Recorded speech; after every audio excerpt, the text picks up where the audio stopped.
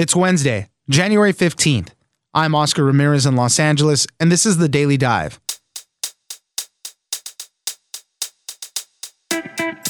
Russian military agents have hacked into Burisma, the Ukrainian gas company at the center of the scandal that led to President Trump's impeachment. The tactics used were phishing emails used to steal login credentials and also gain access to one of Burisma's servers. We still know very little about the information that was accessed, but any new information could impact the impeachment trial. Maggie Miller, cyber policy reporter at The Hill, joins us for more. Next, a creepy airport story. A woman named Ashley Barno was boarding a flight at the San Diego International Airport when she began to receive flirty text messages from an unknown number. The text soon turned out to be from an American Airlines employee who got her information off her luggage bag tag. Barno is now suing the airline for negligent hiring, sexual harassment, and stalking. Reese Tebow, reporter at The Washington Post, joins us for what all these text messages said. Finally, the Pentagon has confirmed that they do have top-secret classified briefings and secret classified videos about the Nimitz UFO encounter. The Navy has said that a review of the materials determined that the release would cause exceptionally grave damage to the national security of the United States. MJ Banias, contributor to Vice, joins us for the latest that we're learning about the Nimitz UFO evidence. It's news without the noise. Let's dive in. Jerry Nadler and Adam Schiff are interested in one thing, which is their partisan attacks. You notice they have zero interest in any actual corruption. They don't want to know what happened during Burisma. In fact, they say if you investigate what happened with Hunter Biden, that's a crime in progress. Joining us now is Maggie Miller, cyber policy reporter at The Hill. Thanks for joining us, Maggie. Thanks so much for having me. President Trump is facing an impeachment trial in the Senate over his efforts to pressure Ukraine to investigate former Vice President Joe Biden and his son Hunter Biden. A lot of what was going on regarding that was Hunter Biden's work for a Ukrainian gas company called Burisma. And now we're learning that Russians have actually hacked into that gas company at the center of this whole impeachment thing. And we don't know exactly what they've learned yet, but the signs are all pointing to Russians are getting involved again. Maggie, tell us what we know about this. This is a very significant development, particularly given, as you mentioned, the company Burisma's involvement in the impeachment inquiry. That stems from the fact that former Vice President Joe Biden's son, Hunter Biden, was on Burisma's board until quite recently, until he stepped down. And so with the Russian attack on this company, it certainly is an immediate issue having to do with the impeachment inquiry. And more troubling is just how similar this attack is to the Russian attacks in 2016 on both former Secretary of State Hillary Clinton's campaign and on the Democratic National Committee. Those attacks, as the new attacks that were revealed last night, both involved Russian operatives sending what are described as phishing emails designed to get information from their targets to, in this case, the employees of Burisma, and in 2016 to Democratic National Committee employees and to staff on Hillary Clinton's campaign, and just trying to get credentials that would allow them to gain access to some of the information. So we don't know yet what these Russian operatives were able to access. In the case of Burisma, that's a little bit unclear. What we do know is they did successfully steal some of the credentials to gain access to Burisma systems information, and that could have problems down the road. And certainly its resemblance to what happened in 2016 is very troubling. And these phishing attacks are really some of the simplest forms of hacking or of getting these credentials, but they're highly effective, and they're the calling cards of these Russian intelligence units. I think it was formerly the GRU. There are other alias to other researchers that are called Fancy Bear. That's a funny name. But these are the calling cards of this specific group. That's why they say, hey, the Russians are hacking the Ukrainian gas company at this point. And how did we hear about all this first? How did this first kind of come to be that we're getting these inklings that they were doing this? So the New York Times first broke this story last night, and it came from research done by a cybersecurity group, Area 1 Security, that they found evidence that this group known as Fancy Bear or GRU, they were targeting Burisma, and they had tipped off the New York Times about this and actually then put out a report on the specific ways that they were targeting Burisma employees, mostly through sending an email that would direct to a website that maybe looked like a Burisma website and successfully fooling at least a few employees into disclosing some of their credentials. And that's what's most dangerous about these phishing attacks, whether they come from Russian operatives or whether they come from run-of-the-mill hacker is that a lot of times they're not cut and paste, easily identifiable fake emails that you would immediately put in your spam folder. A lot of times they really do work to make them seem credible. And so what I think is really important, and this goes for all Americans, I would say, when you're receiving an email that's asking for your credentials or inputting things, really scrutinize just who the source is and what they're asking, because it's very easy to be compromised in this sort of situation. Totally. I mean, we do this podcast for iHeartMedia, and our tech people send us random emails sometimes.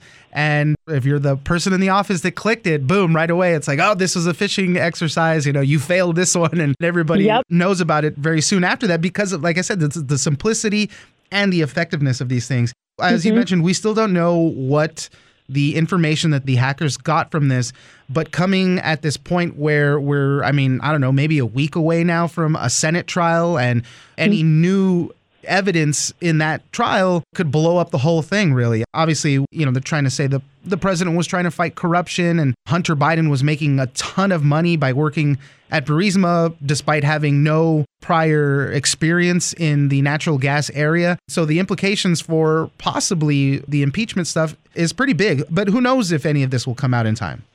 And what's also worth pointing out is that actually these attacks on Burisma actually happened back in November, which was right at the height of all the impeachment hearings on the House side. And I can't say this conclusively, but I do think that timing is certainly suspect. And of course, next week, the Senate trial is most likely due to start. And yes, as what happened in 2016 when Hillary Clinton's campaign was attacked and then all these documents and information started being dropped, there is the potential that Russia could do that in relation to Burisma. As the New York Times reported yesterday, they were able, these Russian hackers, to get inside at least one of Burisma's servers. Again, we don't know what they were able to take, how long they had access to these servers. We don't know what the next steps are. However, it's not an accident that Russia targeted this company, and it's certainly not an accident about the timing, I would say. And it could have big ramifications if Russia were to drop some of this information right in the middle of the Senate trial. It would certainly throw a wrench in everything, I would say. Exactly. Maggie Miller, a cyber policy reporter at The Hill. Thank you very much for joining us. Thank you so much.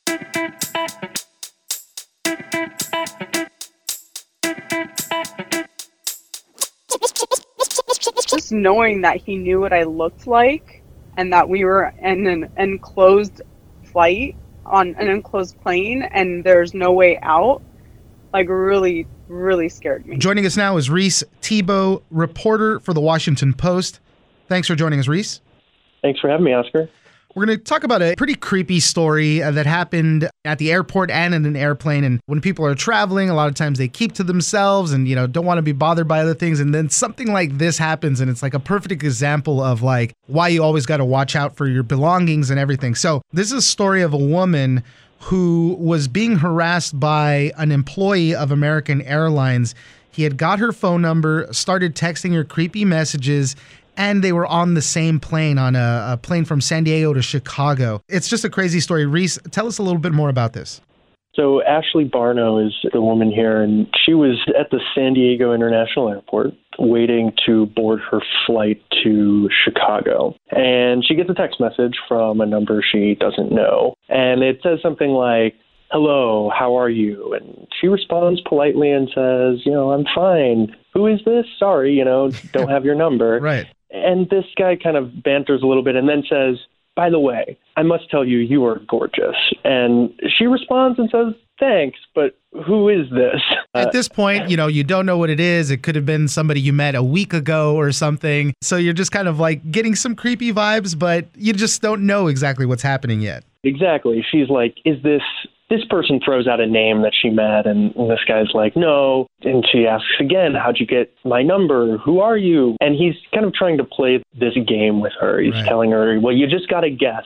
At this point, it could be just, your number neighbor or just a random person who's nowhere near you. But then he says something that really creeps her out. He says, "I just saw you at the airport. You were looking very gorgeous in gray top today." And she's, of course, wearing a gray shirt. Now, that's the first instance of really being creeped out. You can just imagine the feeling of dread because now right, that somebody's watching you. Somebody's seen you in your current outfit, and they're sending you these kind of weird text messages out of nowhere. This is all kind of spurred a big lawsuit now against the airline and this man. But tell us more about this. How did these text messages progress? They exchanged over 100 text messages, Wow. and it's Ashley asking those same questions. Who are you? How did you get my number? That kind of thing. And this guy mixing kind of mystery and this strange, creepy flattery with basically dodges to her questions. And it continues. So she's sitting in the airplane, and he says something like, "Are you also headed to Chicago?" And she then realizes, wait, this guy's on my plane. And then he tells her that he watched her board the flight and just didn't say anything, do anything, say hello, just watched her walk past him. And I don't get into this in the story, but in the text messages that were shared with us, she says, well, why didn't you say hi? And he said something strange like, I was scared. So the texts are coming, and we come to find out that this man is an employee for American Airlines, and he eventually tells her that he got her phone number from her bag tag, from her luggage, which begs even more questions like, was he sitting next to her in the waiting area? Did he take a picture of the bag tag? Things like that. So, I mean, really amping up the creep factor. She ended up having to contact one of the flight attendants on the flight and say, hey, this guy, his name is Ahmad. He says he works for American Airlines. He's on this plane. He's sending me all these creepy text messages. And what did the flight attendant say at that point? When Ashley reached out to a flight attendant, the plane was in the air, and she explained the situation. She was in tears. The very thought of being in an enclosed aircraft and literally having no place to run, I think listeners will be able to empathize with how terrifying that is. And the flight attendant, in Ashley's telling, was really kind, said, okay, this is scary, made sure that Ashley was seated far away from this person who she evidently recognized and knew, or at least was able to identify. And then she checked in throughout the flight and made sure that Ashley was still doing all right. And then when the plane landed in Chicago, according to Ashley, who told her lawyer this, people who looked like security guards came onto the plane before everyone else left and escorted this guy off. And then everyone else got off the plane. Wow. Apparently, there had been a report, I guess, that said that he had done this before, maybe to another passenger. So as I said, this spurred a lawsuit now, and she's suing American Airlines because I guess she was trying to get answers for a long time. They weren't responding to her. She wanted to know if there was any disciplinary action taken. I think he no longer works for American Airlines. They took some disciplinary action. Tell us about the lawsuit. And do we know what this man, like what position he held with American Airlines? This whole thing spurred a lawsuit, and Ashley and her lawyer are suing over something they call negligent hiring, sexual harassment, and stalking. And they're saying that American Airlines knew of this person's propensity for basically being creepy to its customers and didn't do anything about it. Now, that's an accusation that American Airlines has not discussed. So they basically aren't getting into the weeds there, nor did they tell us what position this guy held. They didn't tell us whether he was a flight attendant, whether he was someone at the gate swiping tickets, whether he was checking people in. We don't know that. What we do know is that he was not on duty when this happened. So he was not, for example, a flight attendant working that same flight. He was an off-duty American Airlines employee and has since been terminated. The kind of circumstances around that are also unclear. Reese Thibault, reporter for The Washington Post, thank you very much for joining us. Thanks so much for having me. I appreciate it.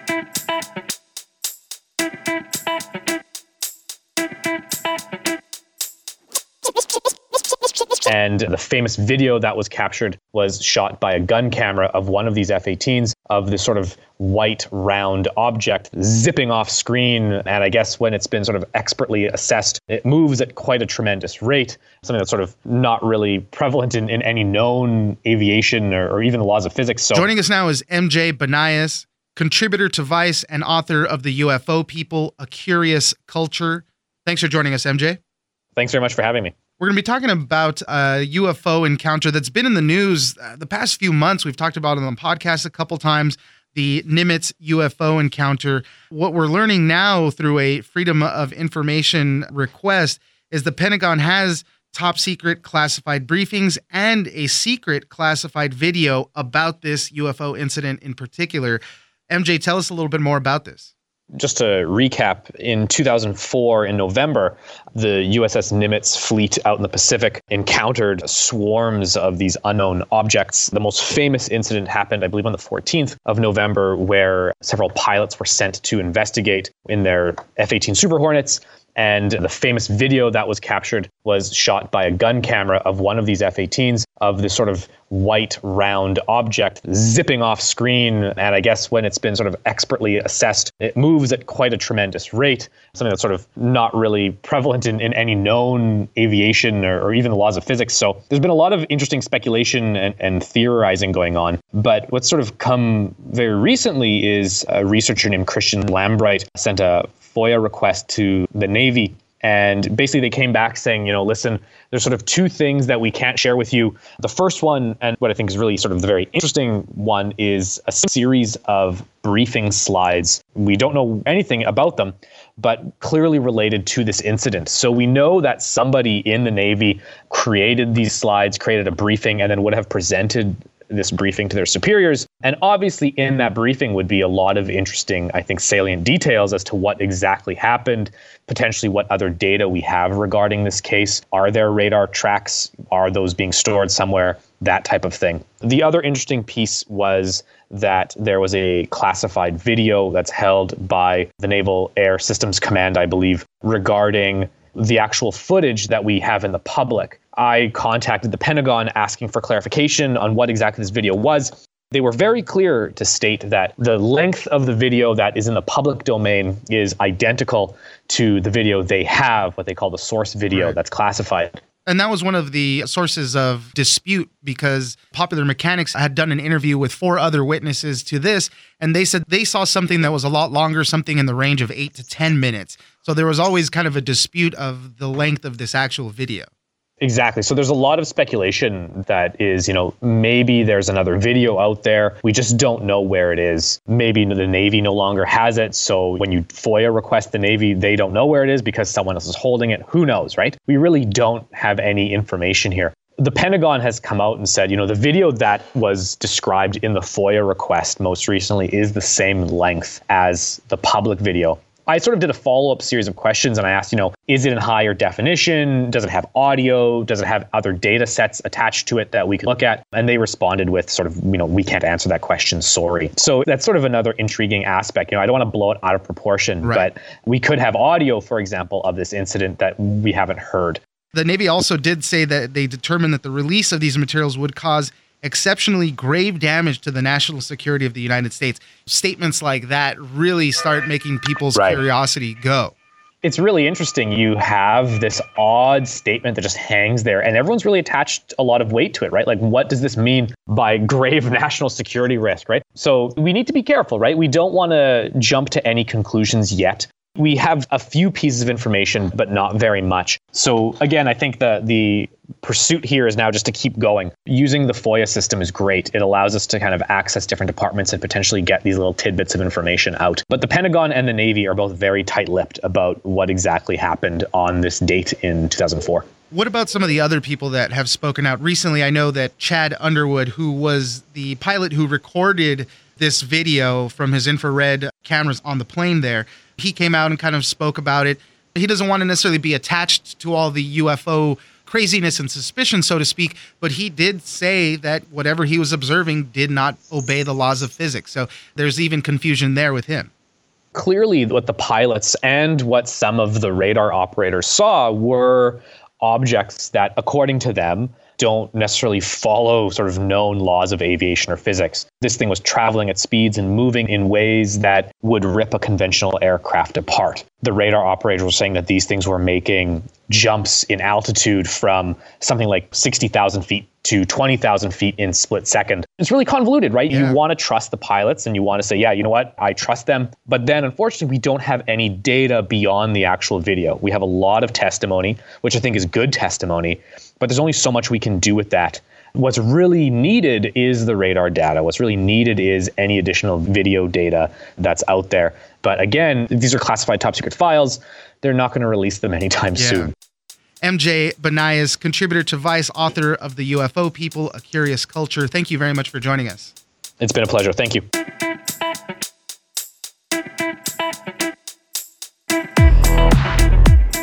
That's it for today. Join us on social media at Daily Dive Pod on both Twitter and Instagram. Leave us a comment, give us a rating, and tell us the stories that you're interested in. Follow us on iHeartRadio or subscribe wherever you get your podcasts. This episode of The Daily Dive is produced by Victor Wright and engineered by Tony Sorrentino.